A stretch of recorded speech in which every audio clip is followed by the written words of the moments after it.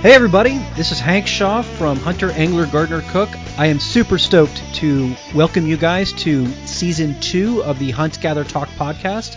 It has been a long time coming. I'm very grateful for everybody who listened to Season 1, those first 18 episodes, and as some of you may or may not know, I did end the podcast for a time because, well, frankly, it didn't help keep the lights on. So this season, I'm very happy to announce that two great companies are sponsoring the Hunt, Gather, Talk podcast this season, Filson and Hunt to Eat. It's a great fit because I end up wearing both their companies' gear all the time anyway, and it's some of the best stuff around that will help you on your upland hunts. I'm limiting it to just these two advertisers because I want them to serve as the two legs of the stool that will help the Hunt, Gather, Talk podcast stand upright. You are the third, and I will talk a little bit more about that later. But for now, let me tell you a little bit about how we're going to go here in Season 2. We are going to focus Season 2 all on upland birds and upland game. So we're going to deal with squirrels in this episode, and then every episode beyond that is going to deal with a very specific upland game animal. From pheasants to quail to cottontails to squirrels to rails to woodcock, every different kind of grouse, every different kind of quail, and you name it, we're going to cover it in detail. So it's going to be an absolute upland game fest here on the Hunt, Gather, Talk podcast. My goal here for Season 2 is for you to enjoy a total geek out session on whatever that game animal is, even if you don't hunt it. Because after listening to an hour or even more than an hour of lore and biology and habitat and hunting tips and gear and, of course, prep and cook, because I am a hunter, angler, gardener, cook, you will be stoked to go out there and chase these animals yourselves and bring some home for the table. One thing we're doing different here on Season 2 is I am asking you to consider giving a contribution to the Hunt, Gather, Talk podcast. That helps pay for editing, it helps keep the lights on, and helps make this podcast a healthy and vibrant part of your outdoor life. You can contribute to the podcast via the link here on Hunt, Gather, Talk, and there are all kinds of levels. Everything from a $6 donation, which will get you a bumper sticker and my eternal thanks, to $35, which will get you a copy of either Pheasant, Quail, Cottontail, which is the book upon which this podcast is based, or my venison cookbook, Buck Buck Moose. And at the $75 level, you will get both of those books, and what's more, they will be signed by me, and I will send them to your doorstep. And finally, there's an open-ended donation. So if you want to contribute $1, if you want to contribute $100 or whatever, that's okay too. And keep in mind, this is basically like public radio. I am asking you to please consider contributing, but I'm not going to require it. This is not going to be a paywall podcast. You will be able to listen to this on Stitcher and iTunes and Google Play and however you want to listen to your podcasts. All I'm asking is for you to think about it if you like it, and if you want to listen to a few episodes and then consider contributing, that is absolutely okay too. This first episode is going to feature a good friend of mine, a guy named Jonathan Odell. He is a wild game biologist for Arizona Game and Fish. He is an absolute squirrel geek. He may, in fact, be the first person to have ever hunted, shot, and eaten all 8 squirrel species in North America. Now, we're talking tree squirrels here. We're not talking about flying squirrels or ground squirrels, because almost nobody actually hunts and eats those. Well, I was fortunate enough to have Jonathan as my guide to finish my own squirrel slam, which I did last year. And I got to tell you, it was an absolute blast.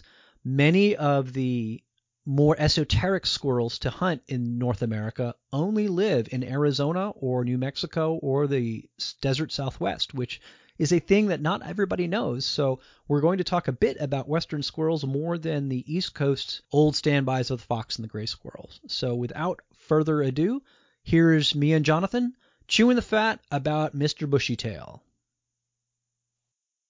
Welcome to the Hunt, Gather, Talk podcast, Jonathan. I am so glad to have you on in the initial episode of Season 2.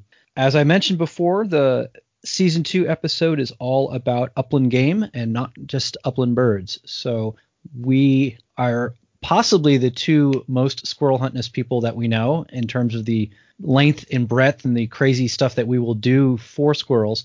Thank you for having me on the podcast. It's awesome to be on. Yeah, I would say for sure we are probably the two biggest Western squirrel hunters.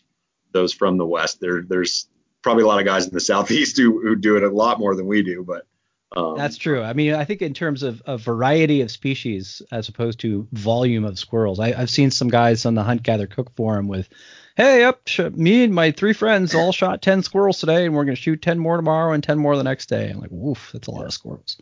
Western hunters seem to be adventurous. We talked about collectors. I think maybe we might be a little bit more in the collector category. It's like Pokemon, you got to catch them all.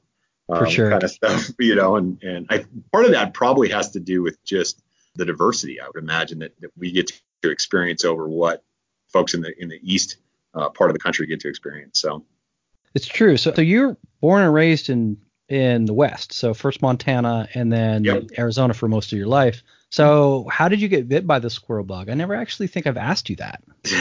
So, well, I grew up in a subsistence hunting family. We bought all the tags that were available to us. I grew up in Montana, and we used to go to the local IGA and buy our tags. Mostly it's because we were trying to feed. I mean, the rule in our family is if a group of whatever animals you were hunting came in, you shoot the biggest one. Otherwise, if it was just one, you just shot the first one.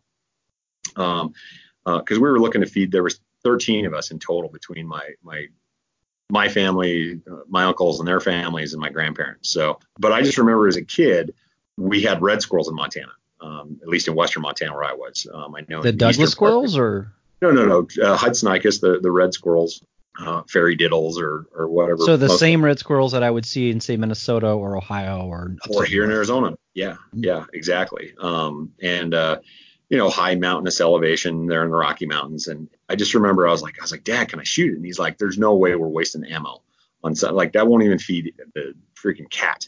It's like 3 raviolis, by the way. Yeah, pretty much. So I was always kind of like curious. I was like, oh, okay, I guess, we just don't, as a family, as a culture, we just don't hunt squirrels.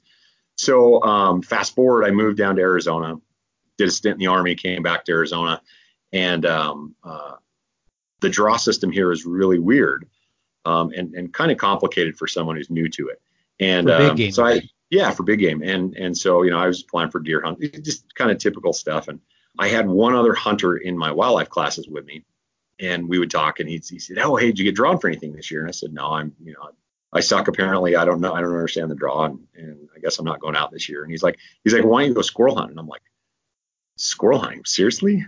Like, I don't know what the hell I'm doing. I don't even know where to go. And he said, well, here. And so, we pulled out the regulations booklet, and he kind of pointed to a spot on the map. And I was like, well, what do I shoot him with? Like, no, you can just, you bring a shotgun, a 22, whatever. And I said, okay. So I went up there that weekend and literally had the time of my life. It felt like hunting felt good again, like when I was a kid, just the excitement and all that stuff. And there was so much action. I mean, like I'm sure I biffed it and blew it so many times that day, but I ended up getting a limit that first day of Aberts. And of course, Aberts are just the coolest looking squirrel you've ever seen. They don't look, like the red squirrels whatsoever. They are the squirrel with funky ears. Yeah, they're the strangest looking squirrels, but they're really cool. And so, I had such a great day. And then I bring them back and I'm cooking them up and I'm eating them. I'm like, this is what, like I said, it felt familiar again. Like when I first started hunting. There wasn't the concern over inches of antler and how big it was. Like there was nothing, I was bragging because I got a limit of squirrels, and that was cool. Like there wasn't a greater trophy in terms of, what anyone else could present to me than that. And so that kind of picked up my love affair with it. And of course, Arizona at the time, while I was in college, interestingly, there's a book about Arizona. It's called The Mammals of Arizona, written by Hofmeister. It's like considered the Bible of Arizona. Now it's kind of outdated now and a bunch of stuff, but I think it was written in 1986. But in college, we were all looking for it. And it's been out of print for a long time. And so copies are very expensive. They sell for over $1,000 in Europe because these Europeans want to come to Arizona to do mammal work and research. Well, I ended up trading 2 shotguns for the copy that I got. In it, it talks about the squirrels. here in Arizona. And I was fascinated the fact that there's 4 squirrels here. And so that just kind of led to, my own curiosity about how many different kinds of squirrels there are and where do they come from and all that. And so, but Arizona was just a fascinatingly unique place because of a couple of them. Well, actually, really, 3 of them really that were super fascinating and all that. And so it just kind of led me down a path for a long time of, just really getting into squirrel hunting and squirrel knowledge and kind of the behind the scenes of everything. So Tell me about the different squirrels in Arizona. So Arizona is unique. I believe it's the only state with 4 species. We're talking about the tree squirrels, of course. Those, the 3 classification of ground squirrel, tree squirrel, and flying squirrel. Arizona has like 20 squirrels in total, but 4 tree squirrels, those that nest and pretty much live in trees. And so the red squirrel, the Tamiacirus hudsonicus, which is the most widely distributed squirrel in North America. We have the Abert squirrel, which is kind of the really unique one. It's only found here in the 4 corner states of Arizona, New Mexico, Utah, and Colorado, the big tassel ears. We have the Arizona gray squirrel, which is an interesting kind of squirrel because it does look like an eastern gray squirrel, pretty darn close, including the markings, except the fact that it's actually a fox squirrel based on the dentition. It's either, I can't remember if it's lacking or adding one of the additional molar. Is what you're looking at there. And then, of course, we have the Mexican fox squirrel or Nayarit fox squirrel or Chiricahua fox squirrel. Got several names, but that one only resides in Arizona as far as the United States, and then it goes down to the Sierra Madre. So Nayarit, huh? That's actually a state in Mexico next to Sinaloa. That's a long way down there. So it looks like Arizona is just the very, very tippy top of where that squirrel ranges. They are, like I said, the Sierra Madres end before the United States. And so there's this one pocket of squirrels in the Chiricahua Mountains in the southeastern part of Arizona that the squirrels exist in. At some point, probably habitat-wise, they were connected at one point. But since then, yeah, they've kind of been isolated out there on their own. And it gives them a little unique color as compared to regular fox squirrels that I think you see throughout most of the southeast. They have this. They live in Madrean forest, which is really a cool forest if you ever get a chance to get into it. It's a mix of ponderosa, Chihuahuan, and Apache pines, and also mixed with emery oaks. You just know when you walk into it that there's something different about it. So the color they take on for their belly, other than the black and salt and pepper, the belly color and tail color and stuff is it's the color of the dead pine needles. I noticed. Yeah, exactly. Same color. Gives them a little camouflage. Yeah, it's a really pretty squirrel. I mean, it's probably the reddest, other than a straight up, Minnesota woods red squirrel. He was a very, very cool squirrel. And our chance to hunt them was unusual in that we did it in quite a bit of snow. Yeah, we got snowed out on your gray squirrel, but still had the chance to try and get up in the mountains without 4-wheel drive and all kinds of stuff. Which is, yeah, snow in southeastern Arizona is very, very unusual. Doesn't happen all the time. I mean, when was the last time there was snow in Bisbee? I mean, it just seemed it was right before Christmas, wasn't it? It was a December hunt. Yeah. I know that. It just seemed like the weirdest thing in the world that we were within walking distance of Mexico and we were in a full-on whiteout. Yeah, it was pretty intense. I mean, and the flakes that were dropping were huge and heavy and wet, and it's something really unusual for southern Arizona. So, when's the last time you hunted squirrels in snow that weren't in the high mountains? I can't say that I ever have that weren't in the very high mountains. We're talking either Colorado Plateau or up above 9,000 feet.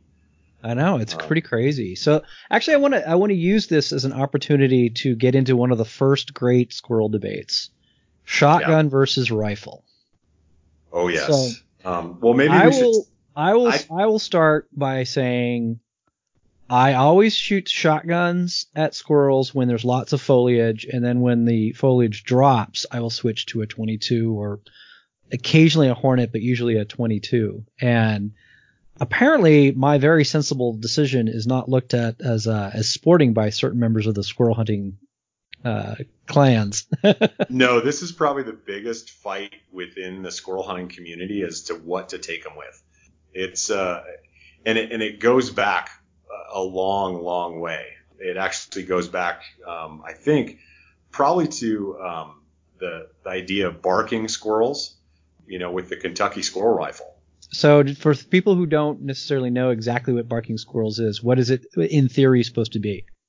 So in theory, what barking tree squirrels is that you don't shoot the squirrel, you actually shoot the bark right next to or underneath the squirrel. So, and of course, these were muzzle loading rifles, flintlocks and things.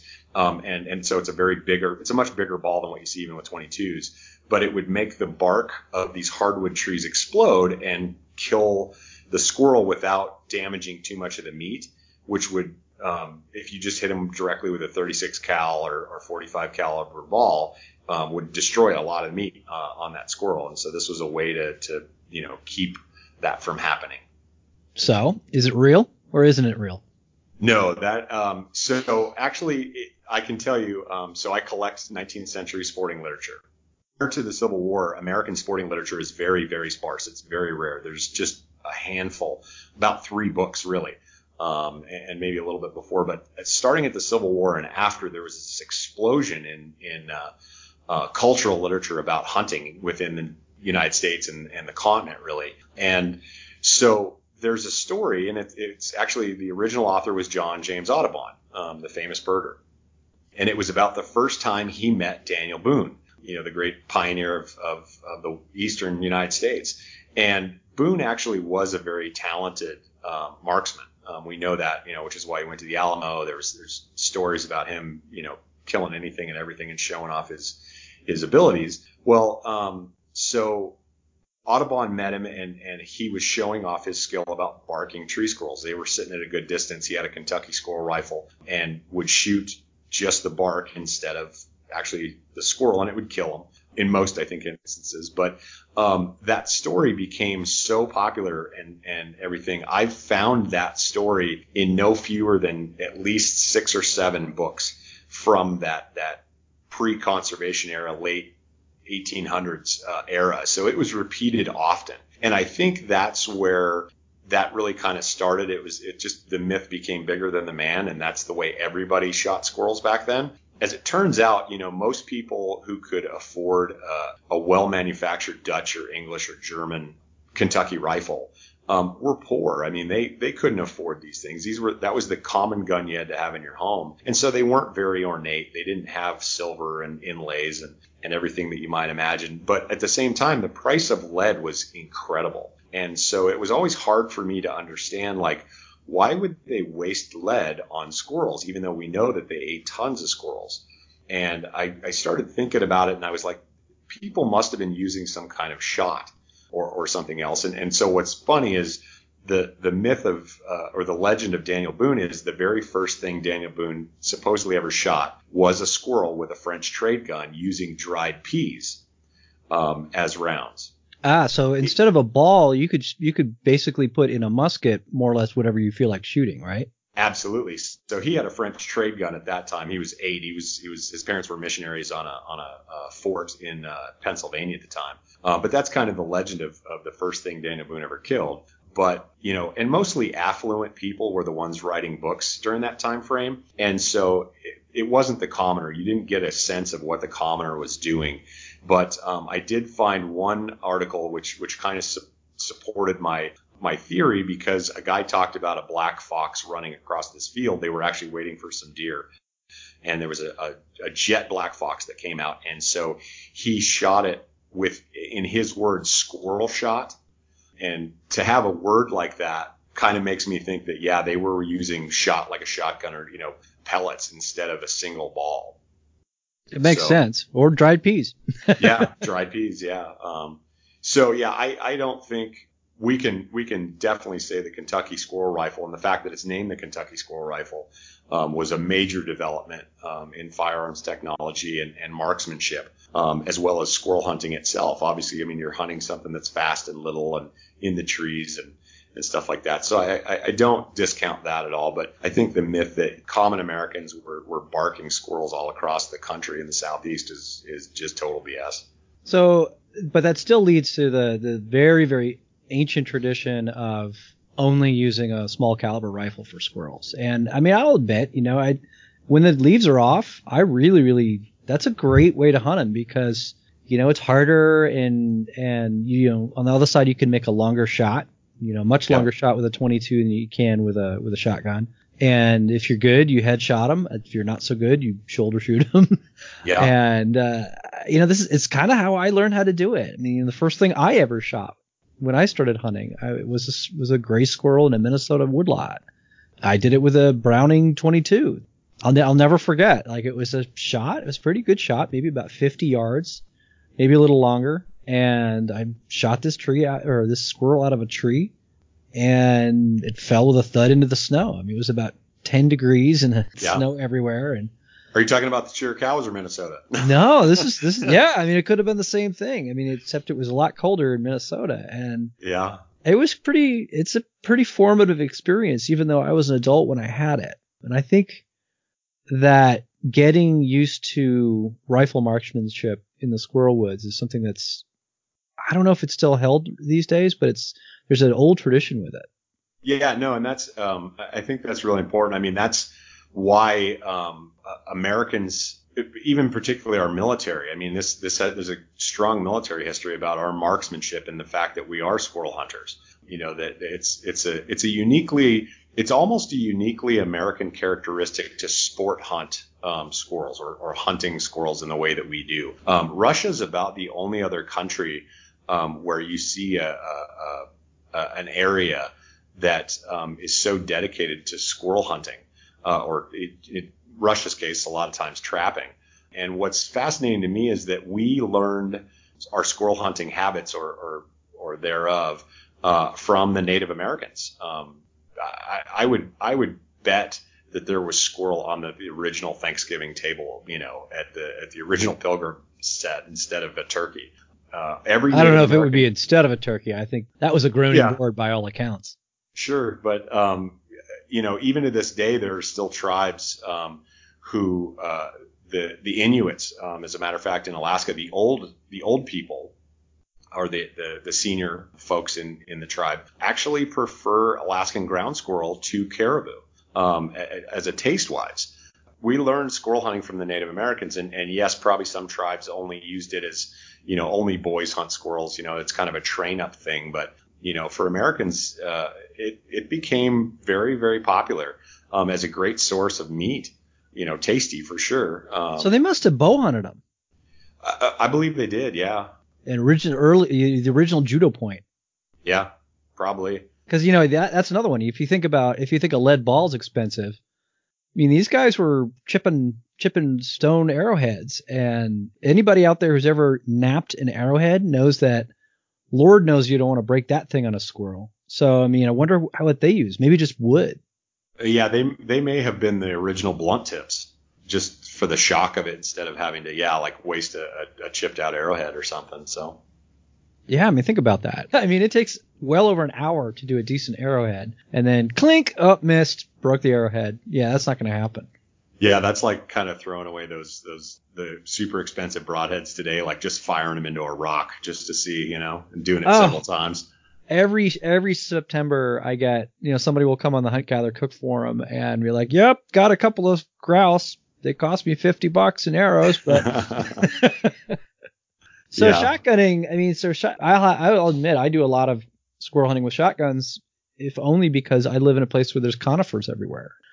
I'm just not that good a shot when they're running in and out of pine trees. Yeah, for sure. And I don't begrudge anyone whatever method they want to use. I mean, I think there are advantages to all of them, and so I wouldn't. The toughest part to me is the hunting community, tearing itself apart of, oh, you're not an archery hunter, or my way is the best way or the only way. I love shotgun hunting squirrels a lot of times in the pines too, because it requires me to be more stealthy and quiet as I'm sneaking in, and I have to be at closer ranges. And other times, I'm practicing my marksmanship skills and accuracy. So it's kind of a push-pull out here in the West because you and I have been chasing Abert squirrels where Oh yeah, there's a squirrel. It's so high, it's out of gun range. Yeah. Our trees here in the West are considerably taller than anything other than maybe tulip trees in the East. And I mean, I can't tell you how many times I've seen either a band-tailed pigeon or a squirrel, and he's just way up there laughing at you. And, that's when you wish you had your 22. That kind of goes to my other love affair of the old combination guns, the shotgun with the rimfire. To me, they were the absolute perfect gun, the old Savage 24s. Love those things, and they've come back now with the Savage 42. I know they're more synthetic and ergonomic, and people like them, but I'm still a big fan of the old wood and blue metal and stuff like that. So I should get one of those. I actually don't have one. You're right. I mean, because that's a thing where you can just stalk around in the woods, and then there's a squirrel, and if you got the jump on him, you can use the rifle, and if he starts running, you could switch to the shotgun. And that gun actually was built for the style of hunting that you and I enjoy probably the most, which is the mixed bag stuff. Mm-hmm. Because we don't want to shoot birds with rimfires, even though that was very acceptable, I think, even 50, 60 years ago. You can still do it in some states.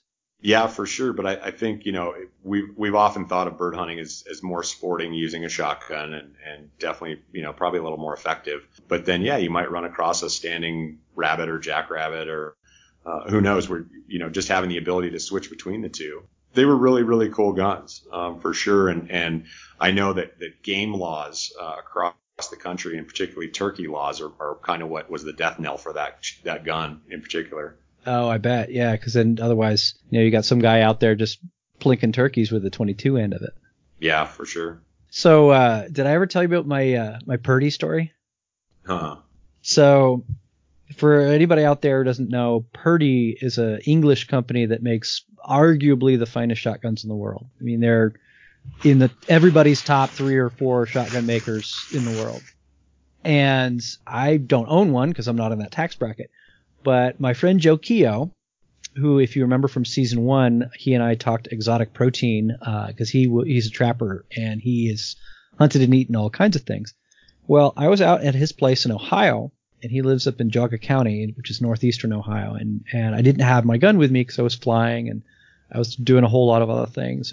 And he said, well, I got a gun for you to borrow. So, well, what were we doing in northeast Ohio? Well, of course, we're squirrel hunting. And in that part of the world, you can get their trifecta is a regular gray squirrel, a fox squirrel, and what we'll call an Algonquin black. It's a black phase of a gray squirrel. So he's got buckets of them out in his area because he's got, there's a sugar bush plantation, I don't know how many acres it is of maples and mixed forest and beech and all that kind of stuff. So he hands me this gun. I'm like, that's a really nice side by side. Well, what is it? This is a Purdy. So, wait, what? How the hell did you get a Purdy? So he had a friend who was a hunter all his life, and he was too old to hunt anymore. And he just gave Joe this Purdy, and it had a cracked stock. So he got the stock fixed. You could barely tell that it was fixed. And I'll tell you, man, the hype is real. Like, this gun was heavy, but if you held it at the chamber, which is where its balance point was, it felt weightless. Yeah. And so the first and only animal I have ever shot with a Purdy is a squirrel that was flat against a tree trying to get away from Joe. So the squirrel had seen Joe, and I kind of snuck up on the left-hand side like the velociraptors in Jurassic Park, and he never knew it hit him. And I managed to not waste any of the meat because that Purdy shoots pretty good. It's very funny. Just shoot squirrels with a Purdy. So speaking of expensive firearms, we probably should mention the Jackson squirrel rifle. I'm not familiar with this one. So the Jackson squirrel rifle, which is made by Cooper Firearms out of Montana, is known as the Ferrari of squirrel rifles. It is a very, very ornate and beautiful 22. But the gun is actually named after a good friend of mine named Clifton Jackson.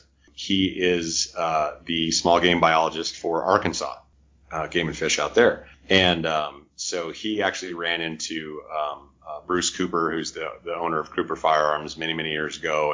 And when Bruce was just kind of getting started out with his company, and ended up taking him squirrel hunting on the White River. And so when Bruce got back to, they had a whole lot of fun, and they hadn't hunted squirrels since they were a kid. Well, Bruce got back to the shop and said, we're going to make a gun for Clifton. So he did, and they sent it to Clifton and called him and said, hey, how do you like it? And Clifton's like, yeah, okay, it's nice. And he's like, what do you mean nice? Like, like what, was there something wrong with it? And so Clifton said, well, like it's not ideal for squirrel hunting. And he's like, well, what's a good squirrel gun? And so Clifton named off, the beaver tail forend and Monte Carlo style stock and this, that, and the other thing. And so Bruce wrote all this down and built that exact same gun to that specifications and sent it to Clifton in replacement of the one he'd originally sent. Well, it's such a popular style that it's Bruce has just continued to make those guns. They're like A5 exhibition grade Claro walnut. I think they're well over $2,000 a piece without a scope attached yet. And they're beautiful guns. And I've shot the original that Clifton has, but you can actually get the Jackson package on any rifle that Cooper makes. And but famously, if it's a 22 or a 22 Magnum or any of that it's the Jackson squirrel rifle. So that is hilarious. I'll have to put a link to this rifle in the show notes for this one. Yeah, for the discerning squirrel hunter. Oh, absolutely. So yeah, you've shot them with Purdy's. I've shot them with the fanciest 22 you can imagine. Yeah. Yeah, I've actually hunted squirrels in Arkansas, and that actually brings up another interesting point that I want to talk about. So, my friend Jonathan Wilkins, another Jonathan squirrel hunter, he's a chef in Arkansas and a good friend of mine, and he went squirrel hunting when we were doing some goose hunting in Arkansas, and he came back with a bunch of squirrels, including maybe 4 kits. So clearly not so much baby squirrels, but young of the year squirrels. And sure. This is the key. And I think this is the origin, you talk about origins of this and that and the other thing in any given pursuit, and chicken fried squirrel. Okay. So I'm going to say right now that chicken fried squirrel with any normal squirrel is a terrible idea. It's a terrible idea. Squirrels can live up to 7 or 8 years in the wild, depending on the species and the place. And all these squirrels that are older or bigger or more mature, it's like chewing leather. I mean, the breading might taste good, but you need to par cook them first, except for kits.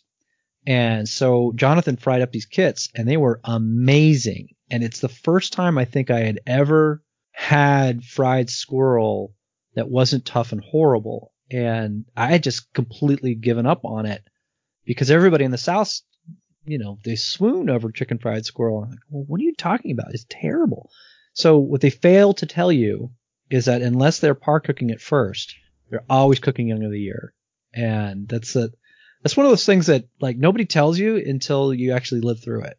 Yeah, for sure. That's a true statement. I mean, I think a lot of wild game species, and of course even the domestic ones, there's that one dish that is kind of almost the quintessential dish.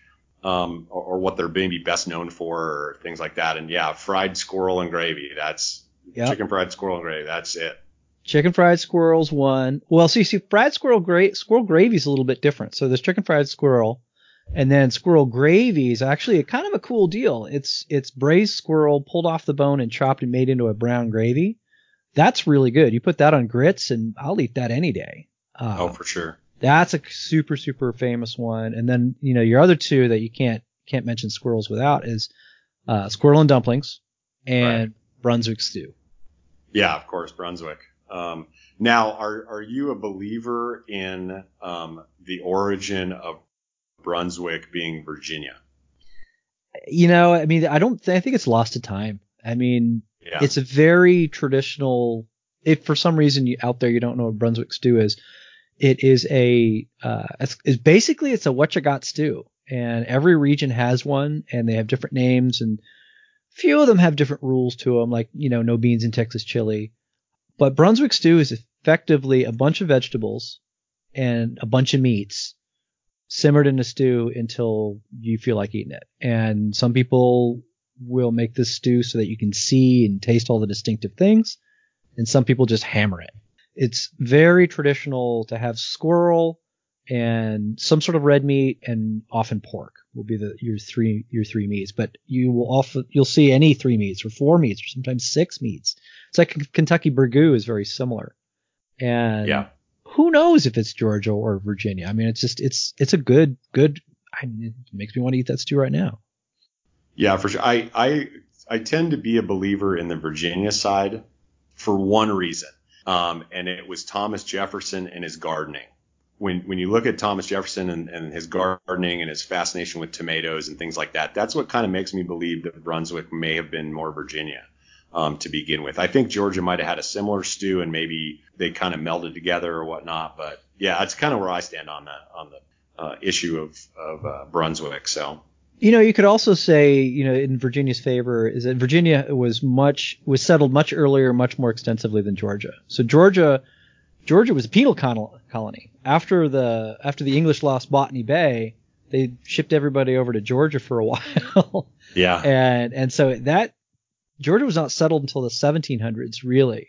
Yeah. There was a few settlements there, but Virginia, you've got Jamestown and, the legislature. Virginia's had a legislature for 400 years. So Georgia has not. So maybe Virginia, but I don't think anybody really knows.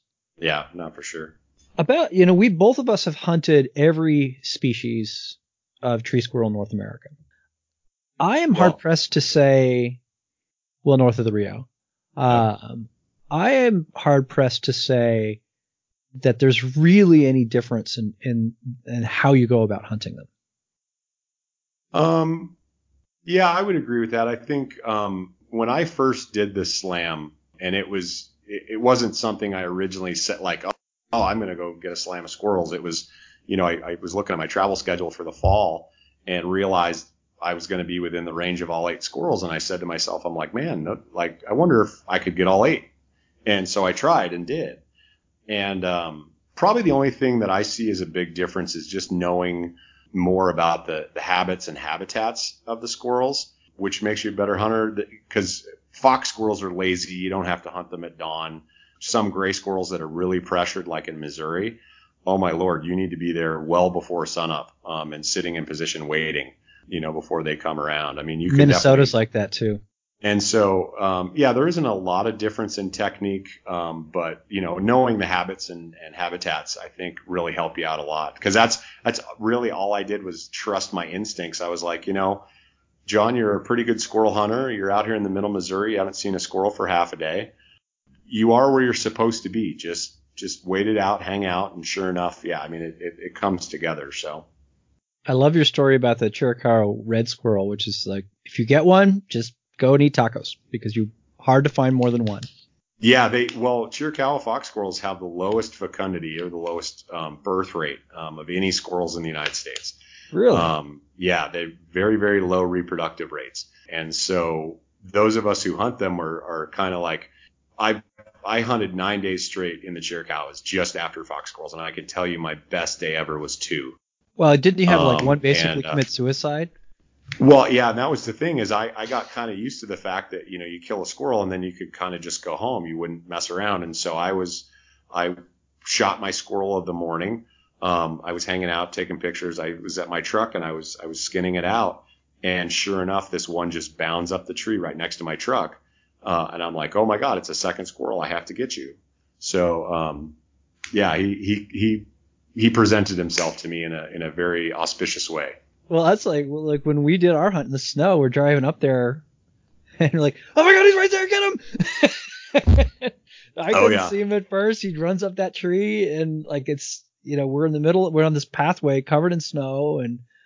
And I think I actually have a video of it, of the aftermath, because he's super steep side, and you had him spotted. I didn't see him at first, and then he moved, and then because they look exactly like the dead pine cones. He was just tucked up. Yeah, and they look like the bark as well. I mean, if you notice that when it was clinging to the limb before you were able to shoot it, and we couldn't spot it right away, that's it. They literally match that reddish and black spotted bark of most of those 3 pine trees I mentioned. So I ended up making a red pipion with him. So I figured if he was a Mexican squirrel, I'd make a Mexican dish. Yeah, for sure. I think one of the if you're in the East, your general rule is you need to look in hardwoods. So mass trees, which, hickories, pignuts, acorns, butternuts, anything that's got, as everybody knows, squirrels like nuts.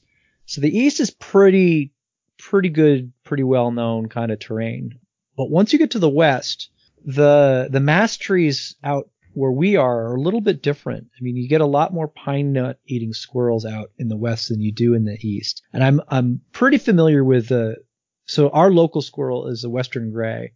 He's a pretty cool squirrel. He's very icy blue gray, big, and they tend to like the transition between pine and conifer, or pine and hardwood. I'm less familiar with the habitats of the Aberts and the other Arizona squirrels. Yeah, Aberts are super, super easy. So the only thing you have to remember about Aberts is ponderosa pine. Aberts are an obligate of the ponderosa pine tree. Oh, interesting. So here in Arizona and New Mexico, this is the largest contiguous stand of ponderosa in the world. It runs all across the top of the Colorado Plateau and jets up into southern Colorado and into Utah, which is kind of where they're at. But yeah, the forest itself is actually kind of reliant on the Abert squirrel because of the clipping that it does on the fresh buds, and it rips the cones apart and doesn't get a chance to eat all the seeds. So seeds kind of get thrown everywhere. And so they're completely linked to ponderosa pine, without question. That's a good tip. Now, Arizona grays are very unique in that really what the key element of the habitat is Arizona walnut, but not. Oh, wow. So it's not, you don't need a lot of them. What you're looking for is generally you're going to look in riparian kind of corridors and some of our canyons and drainages that are wet all the time. So they're covered pretty in much oaks. Where all the walnuts live. Like, cause your Arizona walnut, so there's Arizona walnut, there's a California walnut, and there's a Northern California walnut. And of the 3 wild Western walnuts, the Arizona one has by far the smallest nuts. Like, it's, for people, it's kind of not worth picking those walnuts, but you're right. Yeah. They live around, next to rivers. Well, and so the reason why you're looking for the Arizona walnut isn't because the squirrels love them. What it is the flower, the catkin that comes off in the spring that before the walnut begins to form. It's the flower. Mm-hmm. That's what the Arizona gray squirrel eats to turn on its reproductive system to begin to mate and have babies. So it's gray squirrel Viagra. Basically, yeah. Spanish fly for Arizona gray squirrels. Nice. So yeah, like I said, you don't need, as long as there's a big Arizona walnut tree that's, definitely producing nuts and these flowers. I mean, if you find at least one of those trees, you're going to have Arizona gray squirrels in the neighborhood. Interesting. Now, do those trees live all over Arizona or just in the sort of the below Flagstaff area? Below Flagstaff, basically you're looking at a lot of the front face of the Mogollon Rim, which is below the Colorado Plateau, and then a couple of isolated mountain ranges to our west, and then only certain ranges within the skylands of southern Arizona. Apparently, what I believe happened was that the glaciers deposited those squirrels and kind of those habitats that when the Wisconsinian ice sheet was retreating, probably a lot of them were more connected just based on our climate at the time. And then eventually those things got cut away. Cause there's a lot of species that you see that distribution break up across southern Arizona because of the Sky Island complex. Fascinating. Several species are that way, which is really unusual. So yeah, there's famously our endangered squirrel, the Mount Graham red squirrel. There are no gray squirrels on the Penalenos, that entire mountain range. There's only the red squirrel that was native. Aberts were put in by the department, I think, back in the 40s to kind of expand hunting opportunity, which was a bad decision, but in retrospect. But Yeah, there's no gray squirrels on that entire mountain range, and it's real close to a lot of other gray squirrel habitat. So, the very next mountain range is perfectly fine. It has gray squirrels, but what about New Mexico? New Mexico does have a lot too, and it's broken up across their terrain as well. It extends out. Really, only Arizona and New Mexico have the Arizona gray squirrel. So, and yeah, it's the Arizona walnut and those riparian canyons and corridors. So. Have you ever seen those trippy Delaware fox squirrels? The ones that look like kind of like a skunk and a squirrel had a love child? Oh, yeah. So that's kind of the most interesting part. We haven't talked about diversity. That's true. Like they always wear different clothes. Yeah. So the eastern fox squirrel of all the squirrels has the greatest diversity in terms of all the color varieties that are around, or sometimes designated as subspecies. Based on those differences. But yeah, eastern fox squirrels have the greatest variety. Like there's, God, I can't even remember how many of them there really are. I mean, you talked about, there's a complete black one called the Delta fox squirrel. There's a black fox squirrel? Okay. Oh, absolutely. Yeah. Full black in the Mississippi Delta. There's the Sherman's fox squirrel, which looks like a squirrel that dunked its head in a bucket of black paint. Is that the one that lives in South Carolina? Because so I was down duck hunting in South Carolina with the South Carolina Waterfowl Association, and I was in their lodge, and I'd never seen anything like it in my life, and it was a gigantic squirrel. It had to be like a 4-pound squirrel mounted, like climbing down the wall, and it was basically a black and white giant fox squirrel. I'd never seen that color phase before. Yeah, the true Shermans, or what they call Shermans, are in northern Florida, southern Georgia. And then there's some variations of that as it moves north, as you kind of see that mix of silver and black and white and red. And, they get really kind of oddball, varieties as it comes out. And then leading all the way up to the Delmarva, the endangered Delmarva fox squirrel. Or now I think it's threatened, or they've removed it from the list recently, but still aren't allowing hunting of it. But Gotcha. That one is a beautiful, it's almost, it's almost silver in color. It's not gray. I mean, it is silver. It's beautiful. Lives out in the Piedmont, there on the Delaware. That's its name, Delmarva, which is Delaware, Maryland, Virginia, that peninsula that encompasses all 3 states. Oh yeah. I used to live in Richmond. I know it well. Yeah. So, and that's really kind of neat. Most of the other ones, I famously have shot not the albino gray squirrel, but the amelanistic or leucism sometimes is what it's called. So they don't have the pink eyes, they don't have the pink skin underneath. It's truly a white, sometimes even a little blonde. But famously that was one of the ones, because there's very few locations for absolutely white squirrels that aren't albinos. I wonder if what I saw, so I was hunting in Minnesota, near Stillwater, Minnesota, a couple years ago, and I was driving to the place I was going to hunt, and I almost ran off the road because a white squirrel ran across the road. Like, no! It's in somebody's yard, safe. Yeah. You can actually go see white squirrels in Marionville, Missouri, and Olney, Illinois, in town, and both towns are very protective of those squirrels. And, don't allow any hunting and stuff like that. But occasionally some get road killed and things like that, and so that's usually where you end up seeing mounts for them. But yeah, if you see a regular white squirrel, more often than not, it's going to be an albino. Outside of that, but then there's the snow squirrel. Melanism, the black phase, where the color gene just completely turns on and goes black. Actually, what's fascinating to me, and my assumptions on this are just kind of based on my own reading and understanding. But the very first biological entry in the Lewis and Clark journals on the journey of discovery were about black gray squirrels swimming across the Mississippi. And which is weird because there's black gray squirrels in D.C. Well, and Ohio. So it's my contention, actually, that the gray squirrel, the eastern gray squirrel, actually was predominantly black throughout most of the population pre-Western settlement, prior to us getting here, because the eastern hardwoods actually were kind of a very closed canopy, dark forest. Yeah, you're right. It was. And so I think as we as we kind of expanded and opened up and started chopping down the forest, that color was more selected for predation because they were easy to spot. And the gray ones simply were able to hide out better. And so because all the early squirrel information about the United States talks heavily about how many black squirrels were everywhere. As opposed to the English squirrel. It's a classic metaphor.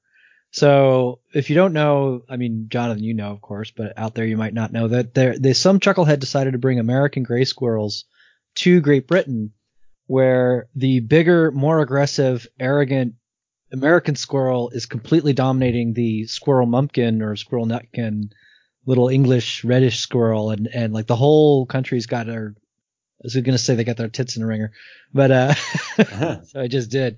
And like now in England, you can get squirrel on menus, and Fergus Henderson's put it on his menu, and it's because they're trying to eat the invasives. And it's funny that their invasive is our native squirrel. Yeah, well, and gray squirrels are incredibly, of all the squirrel species, the eastern gray squirrel is just, it's so versatile. It's such a generalist that, I mean, it can survive just about anywhere on anything and really outcompete. I mean, it just out hustles everything else. They are. I mean, they're out here in California too. You've got them in California. I mean, there's always concerns because of planes just traveling internationally, with particularly out of the southeast or the eastern United States, that a squirrel hops on a flight because of some baggage truck or something going underneath a tree. And taking them all over the world because, yeah, they are one of the things that eastern gray squirrels are problematic with is squirrel pox, with their disease. And that really impacted the British squirrels very, very bad, too, because the gray squirrels can be positive for it and never have any, symptoms or ill effects. And it's transmissible, I think, throughout all the squirrel species, as far as we know. So who knew? Yeah. Let's switch gear for a second and talk about squirrel calls. So squirrel calls seems to be like a thing, right? I've never ever used one, and I don't know if I'm missing out. Yeah, I've so I worked with a custom call maker, Ozark Custom Calls, Richard Meager, who's out in Missouri, simply because I was frustrated with the calls that were on the market because there was something about them that wasn't right sounding.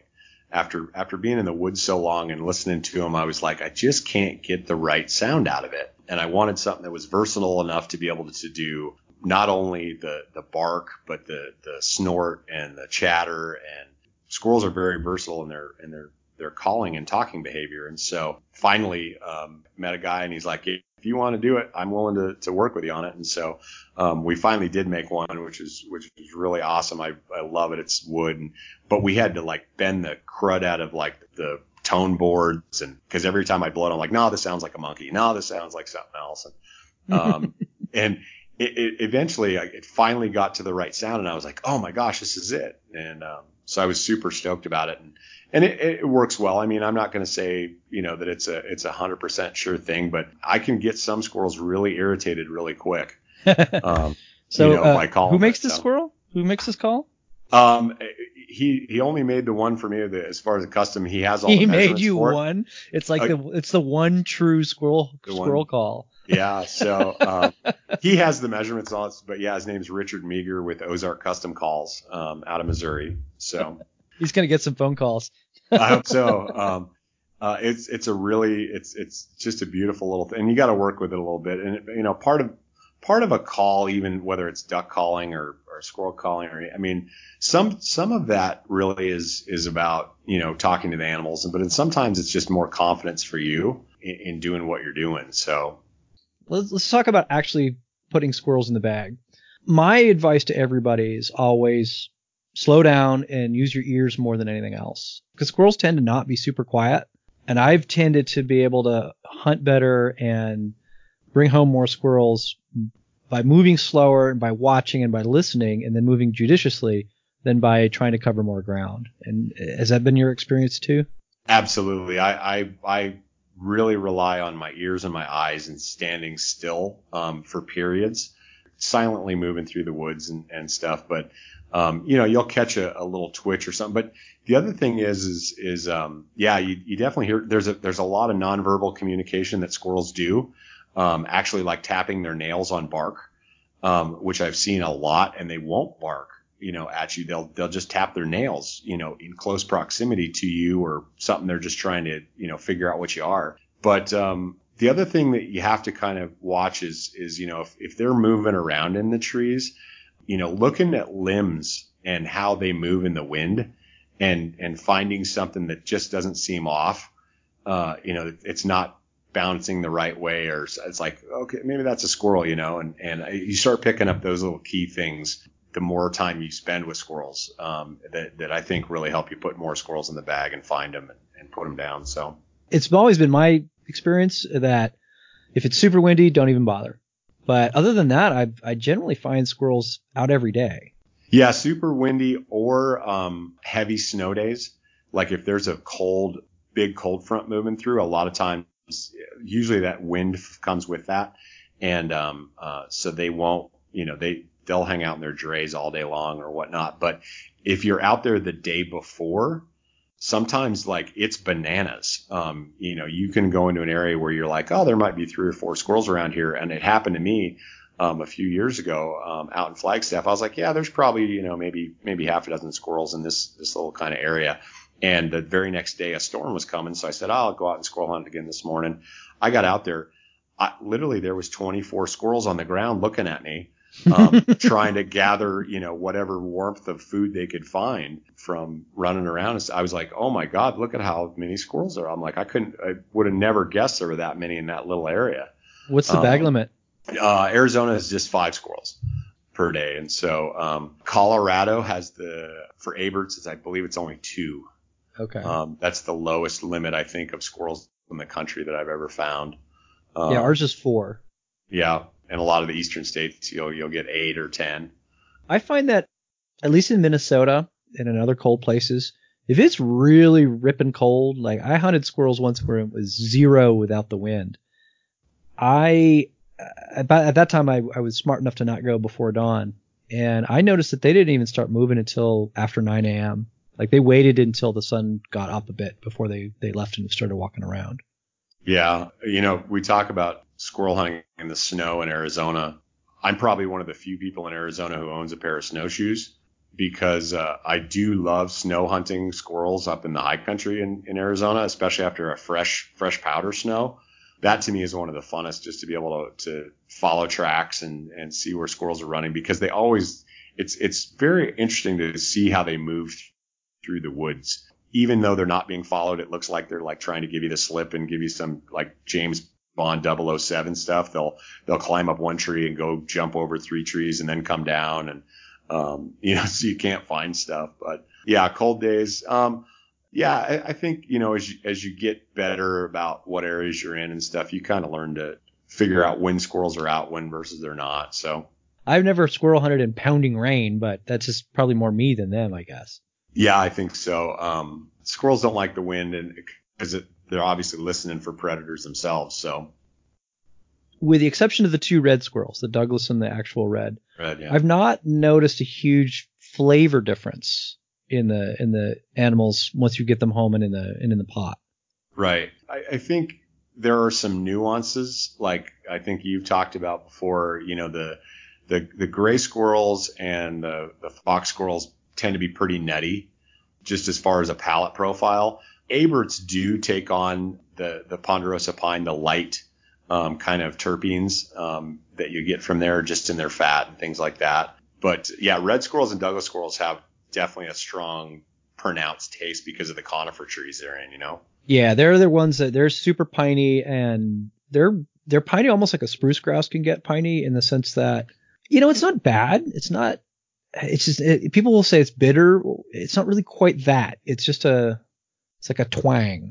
No, I think some people, as you and I've talked about, some people their tongues don't even know what flavor is, or reminded of them because they've been stuck on the generic domestic American diet for so long with meat that's really bland. And so, yeah, I actually tend to enjoy the piney flavor. I mean, I had one guy, he told me, he said, a red squirrel basically tastes like your best cut of chicken marinated in pine salt. And so, briefly marinated in pine salt. Yeah, briefly marinated in pine salt. But, I don't see a problem with it. Most times I actually think it works in the favor, like if you're doing, strong spices along with that piney flavor to really enhance everything instead of letting it just be the dominant. Like I don't know that I would go super bold on most any other squirrels in terms of seasoning or flavoring. They tend to be a mild, gentle meat to begin with. So squirrel might be my favorite mammal meat. Like it's better than venison, better than rabbit because it's more interesting. It reminds me of the oyster, that little round piece of meat at the base of the thigh of a turkey or chicken. Yeah. Where it's a dark meat but not too dark. It's dense. I've never really found a squirrel that was so tough that it took me more than 2.5 hours to braise it. So it's relatively tender. You get a nice, good fox squirrel or western gray or Arizona gray, and it's even more than one squirrel a person. So they're big animals. I mean, I've done one squirrel for two people on these bigger ones, and regular eastern gray is one per. I don't know. I just something about it. There's something interesting about it. It could just be because that was the first thing that I ever hunted. There's kind of emotions talking there, but hundreds of years later now, since the start of this country, I mean, we still wouldn't have, these discussions about squirrels if they weren't, delicious and those kind of things. I mean, fun fact, kids, like, squirrel actually is the fattest game meat. It's the highest in cholesterol, when you look at the statistics on it. But, as well, here's the other trivia point for the day is that squirrel is the only game mammal with a collarbone. Yep. I think I told you that, didn't I? Oh no, I knew about that. It's super weird. It's like when you're butchering squirrels, it's like, hey, wait. Yeah. And so squirrel can be very forgiving in a skillet, simply because of that extra fat and keeping the meat juicy and moist, unlike a lot of other game that is leaner and dries out quicker. So I think cooking wise, they do tend to be a little bit limited because you're dealing with a small animal with a fair number of bones. And like we mentioned before, unless you get a young of the year, you can't really just chicken fry them. So you're always kind of dealing with a process to tenderize the meat. And that usually means braising or putting it in stews. Grilled squirrel would be a weird thing. I mean, could you? I suppose. I mean, but you probably have to braise it first and then grill it, or grill it and then braise it. I mean, I think if you look back in American history, you see fricassee is kind of your main deal, and that's a two-step. So that's fried and then simmered. Yeah, it's unlike rabbit, like where 60% of your meat's basically in the hindquarters. Mm-hmm. There's a little more, not exactly, but a little more better distribution of the meat throughout the squirrel. I mean, they're just, you skin a squirrel and you just, they look like little muscle men. They do. Ripping up and down the trees all the time, just with all their muscular structure. But yeah, I think you're right.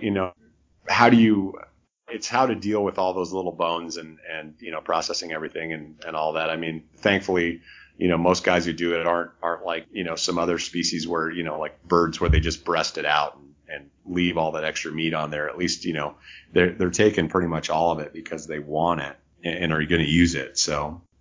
Fun fact, I was just thinking while you're talking about that, I'm thinking of, I will almost always save the liver and the heart and put that into the stew or whatever. And I mean, my mind immediately jumped to what I hear a lot for some reason, that don't squirrels always have rabies? And it's my understanding that squirrels can't actually get rabies. That actually is one of the weird. So, being here in Arizona and close to the Golden Triangle for prairie dogs, which are part of the squirrel family, interestingly. Hantavirus. Well, yeah, that's or bubonic plague. Stuff. Well, but that occurred here in Arizona a number of years ago. Somehow, magically, mysteriously, we had a couple of Abert's tree squirrels test positive for plague, who were very close to a colony of prairie dogs.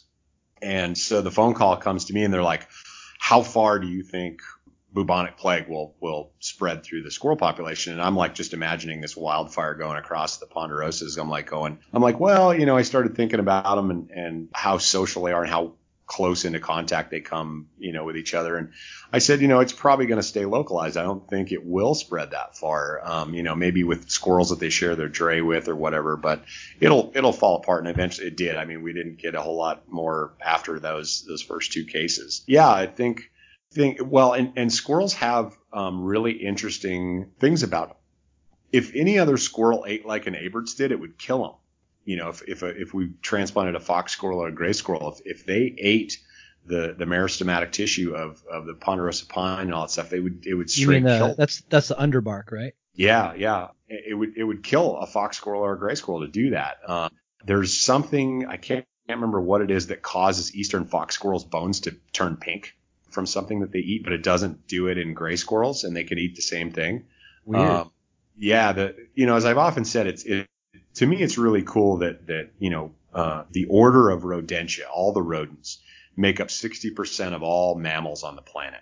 So they're the largest group as a whole, but they're probably the least studied overall. And the Sciuridae family, all the squirrels, are a big chunk of Rodentia too. And so I love the fact that they're the only place there are no squirrels on the entire planet Earth is Antarctica and Madagascar. Weird, because the lemurs, I guess, kicked them out in Madagascar. Yeah, I have no idea why that is, but we have Alaskan or Arctic ground squirrels that do this like torpor thing or hibernation like bears. I've heard about that. Yeah. And it's being studied now, but squirrels, when you think about, from an environmental standpoint, if you think about forests or trees in terms of a natural history life cycle, there's only two things you can possibly think about with any forest or any tree, and it's a bird or it's a squirrel, because they needed them in order to help fulfill their life cycles. The eastern hardwoods are all about gray squirrels burying nuts and forgetting about it. The Abert's is like the gardener of ponderosas, pruning all the time and shaping trees and particularly in a high fire regime that they evolved out of. But, so I often think about like California redwoods and the sequoias, and I go, dear God, I thank the Lord in heaven that it wasn't a squirrel who did these trees, because we'd need a 30-06 to shoot him out of the tree. First of all, it'd be a 300-yard shot to the top of the tree, and then you'd have to get out of the way and make sure it didn't crush you when it fell to the ground. So you were talking about the eastern gray squirrels and burying acorns. And one of the coolest things that I read about this years ago is that the squirrels are smart enough to know that when they come across a red acorn, to bury it, because it's full of tannin and it's bitter, and tannin is water soluble. So when that acorn gets rained on and snowed on, it leaches out some of the tannins. Well, if they're hungry today, they'll go and grab a white oak acorn because they're much lower in tannins, and they'll eat those constantly while they're burying red oak acorns all fall. I thought that was really fascinating.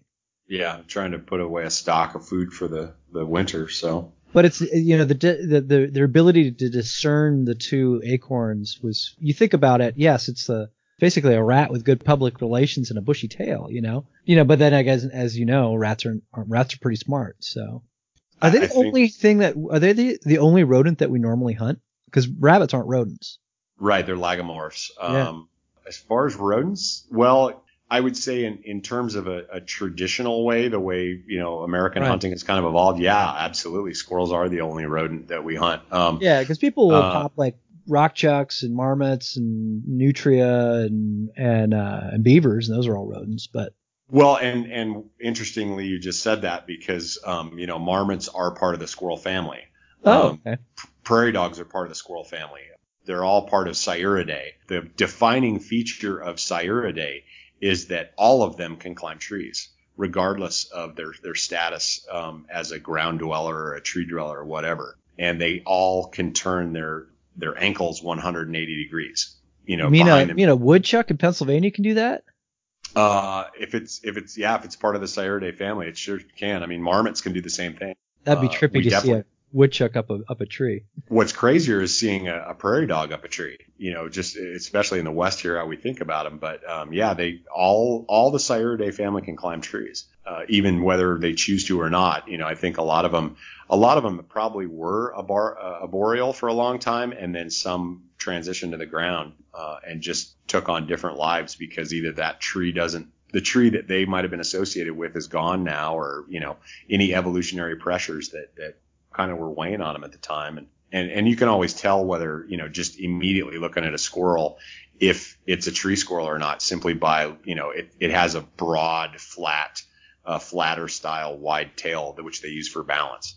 The big tree squirrels, the 6 we talked about, excluding Douglas and red squirrels, that Sciurus, their genus name means shade tail. Oh, okay. That's kind of cool. Because they sit in the shade of their tail, yeah. And so red squirrels and Douglas squirrels actually are called Tamaya sciurus. Now, the Tamias genus actually is chipmunk. That's the chipmunk one, and Sciurus is the shade tails. And so when you see Douglas and red squirrels, they do look like a half and half. Yeah, it's because they have cheek pouches, cheek pouches with shade tails. So interesting. Yeah. So let's finish up with talking some recipes and cooking and that kind of stuff. And I mean, I know how I like to cook squirrels, and I'll go into that in a little bit. But you have competed in the World Squirrel Cooking Championship in Bentonville, Arkansas, and where else would you hold such a fine event? I know. I was a judge at that one year. It was pretty cool, actually. I will probably go back there at some point. How do you like to cook? I mean, I know when you do like a competition, everybody's trying to be super fancy, but like, how does Jonathan Odell cook up a mess of squirrels on like a Sunday afternoon at home? Yeah, so I tend to I'll high grade the squirrels too, find out how many young of the year I got versus how many adults. Hey, let's stop for a second. Other than size, is there a way to tell? Not really, and sometimes even that can be deceptive because you'll have young of the year that maybe have been born early or whatnot, and a lot of times I kind of think that I can tell by, looking at the quality of their teeth or, their claws and things like that, whether it's new or whether it's, it's got some age to it, because both of those, the claws and the teeth, continually grow throughout their life cycle. So particularly their teeth like go all the way into their skull, like halfway around, like, through their nasal cavities and everything. So they never run out of tooth. There's never any, like gummy style, grandpa squirrel with no teeth out there. All right, so you're high grading them. So yeah, I kind of do that, but as you said, there's an inherent toughness in some squirrels, and there's a couple ways to deal with that. One of them is parboiling. Another is grinding the meat and stuff like that. But I tend to like the parboil. I kind of like squirrels because, and right now we're nearing the end of chili season here in New Mexico and Arizona and all that. And so hatch chilies are abundant everywhere that I go, and squirrel season's just kicking off. And so it's really nice, to combine some of those squirrels with a green chili and parboil them. I kind of making stews or whatnot. Cause yeah, it like a southwestern squirrel gravy is like a green chili squirrel on, I don't know. What would you put it on? I'm a big fan, like you, of Sonora. And one of the hallmarks of Sonoran cuisine is the lack of corn, with just a couple of exceptions. One of the exceptions is the Sonoran enchilada, which is a stacked enchilada and not a rolled enchilada. New Mexico does that too. Exactly. And it seems to be the only time you see corn in Sonoran cuisine. And so I love making those masa cakes. Oh, that's right. Because aren't they? It's like a thick tortilla, isn't it? It is. Oh, it's very thick. Yeah, it's not like the standard Arizona flour tortilla or Sonoran flour tortilla. It's a thicker masa that's fried. Yeah, that and some green chili squirrel gravy just poured over the top. That's a little bit of cheese. You're in heaven. That's a good dish. So the Sonoran masa cake, I forget what they call it, but it's basically, if you're in New England listening to this, it's a Johnny cake. It's a disc of, well, in their case, masa, so it's nixtamalized. But it's a disc of cornmeal cooked into a cake and fried in lard on both sides, so it holds together and holds its shape, and then you put good things on top of it. I Americanize it. I'm sure I add in like whole whole kernel sweet corn into that mix and stuff, just to kind of give it a little more rustic, a little more body. And but yeah, it's actually one of the first dishes I competed at with the World Championship Squirrel Cook-Off and took third place the first year with it.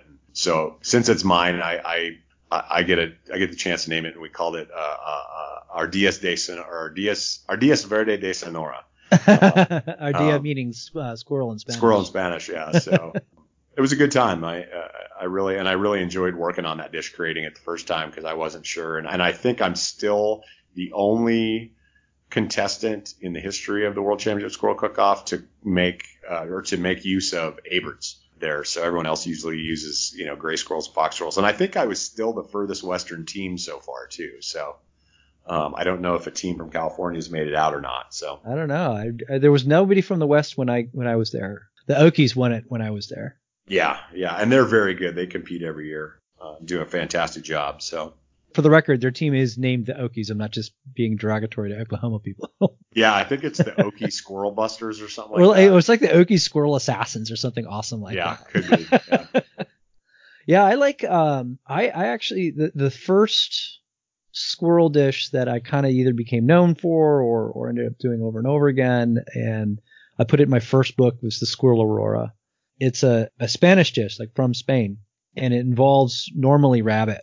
But it's an olive and caper and almond or walnut sauce, and it just seemed I wanted to pair a squirrel with some sort of a nut sauce or nut thing like that, and I tinkered with the dish quite a bit before I got it right, and it's still to this day got to make it at least once a year. It's a great dish, and I'll put that dish in the show notes. And Jonathan, if you want to give me the recipe for your green chili squirrel, I may or may not put it up on the site and give you full credit. Yeah, no, it's really awesome. Like I said, it's a homemade green chili, and we've talked about this before. I make the sauce homemade for it, and it uses that technique, which my brain is fogging out on, using fat and flour to start a roux. A roux, yeah. Because you and I have talked about that with green chili stews and things like that, and how you thought that was kind of bizarre, kind of a bizarre way to start with a roux and then adding the green chili to it. But it can tell you it's absolutely fantastic. It works. So. No, and since we had that original conversation years ago, like that's a thing. So that's why whenever you see green chili something, it's usually from Sonora or New Mexico or Arizona, and it has a roux. If it's chile verde, it's usually Mexican and no roux. So that's right. That's kind of a verbal shorthand when you see that. So you do green chili something, like my friend Lane Warner, and who's a chef at La Fonda in Santa Fe. He does a green chili teal that is out of this world, and he also uses a roux. Yeah, and it really is a nice way to work. I picked it up several years ago, just being down here in Hatch Chili Country, seeing other people make it, because I do a chili verde style stuff too with tomatillos and everything else where there is no roux. So, well, all right. Well, I think we've covered quite a bit of squirrelness this past almost hour and a half. So this season, it is October. Your squirrel season is opening, and do you have any squirrel hunting plans for this coming season? Yeah, squirrel hunting actually open today here in Arizona. So I'm hoping to get up very, very soon. Been kind of watching the reports. Of course, duck season also opened the same day today. So I'm getting like conflicting, urges, one to go after birds and one to go after squirrels. But we'll definitely get out there this year. And I will see you in December when we will chase Mr. Bushytail together. All right. Sounds good, man. All right. Thanks for being on the show. And I will see you out there. I appreciate it. Thanks. Thanks again for listening to the Hunt Gather Talk podcast. I am your host, Hank Shaw. You can follow me on social media at Instagram. I am at Hunt Gather Cook. I am on Twitter as Hank Shaw, and I am on Facebook. Look for the forum Hunt Gather Cook. It is a forum on Facebook, and you have to ask to get in. Answer the questions and tell me that you heard it on the Hunt Gather Talk podcast. And you can always find me online at Hunter Angler Gardener Cook. That is huntgathercook.com. All the recipes and the home base of this Hunt Gather Talk podcast are there. Talk to you soon. Shoot straight and have fun out there, everyone. I'm Hank Shaw, and see you next time.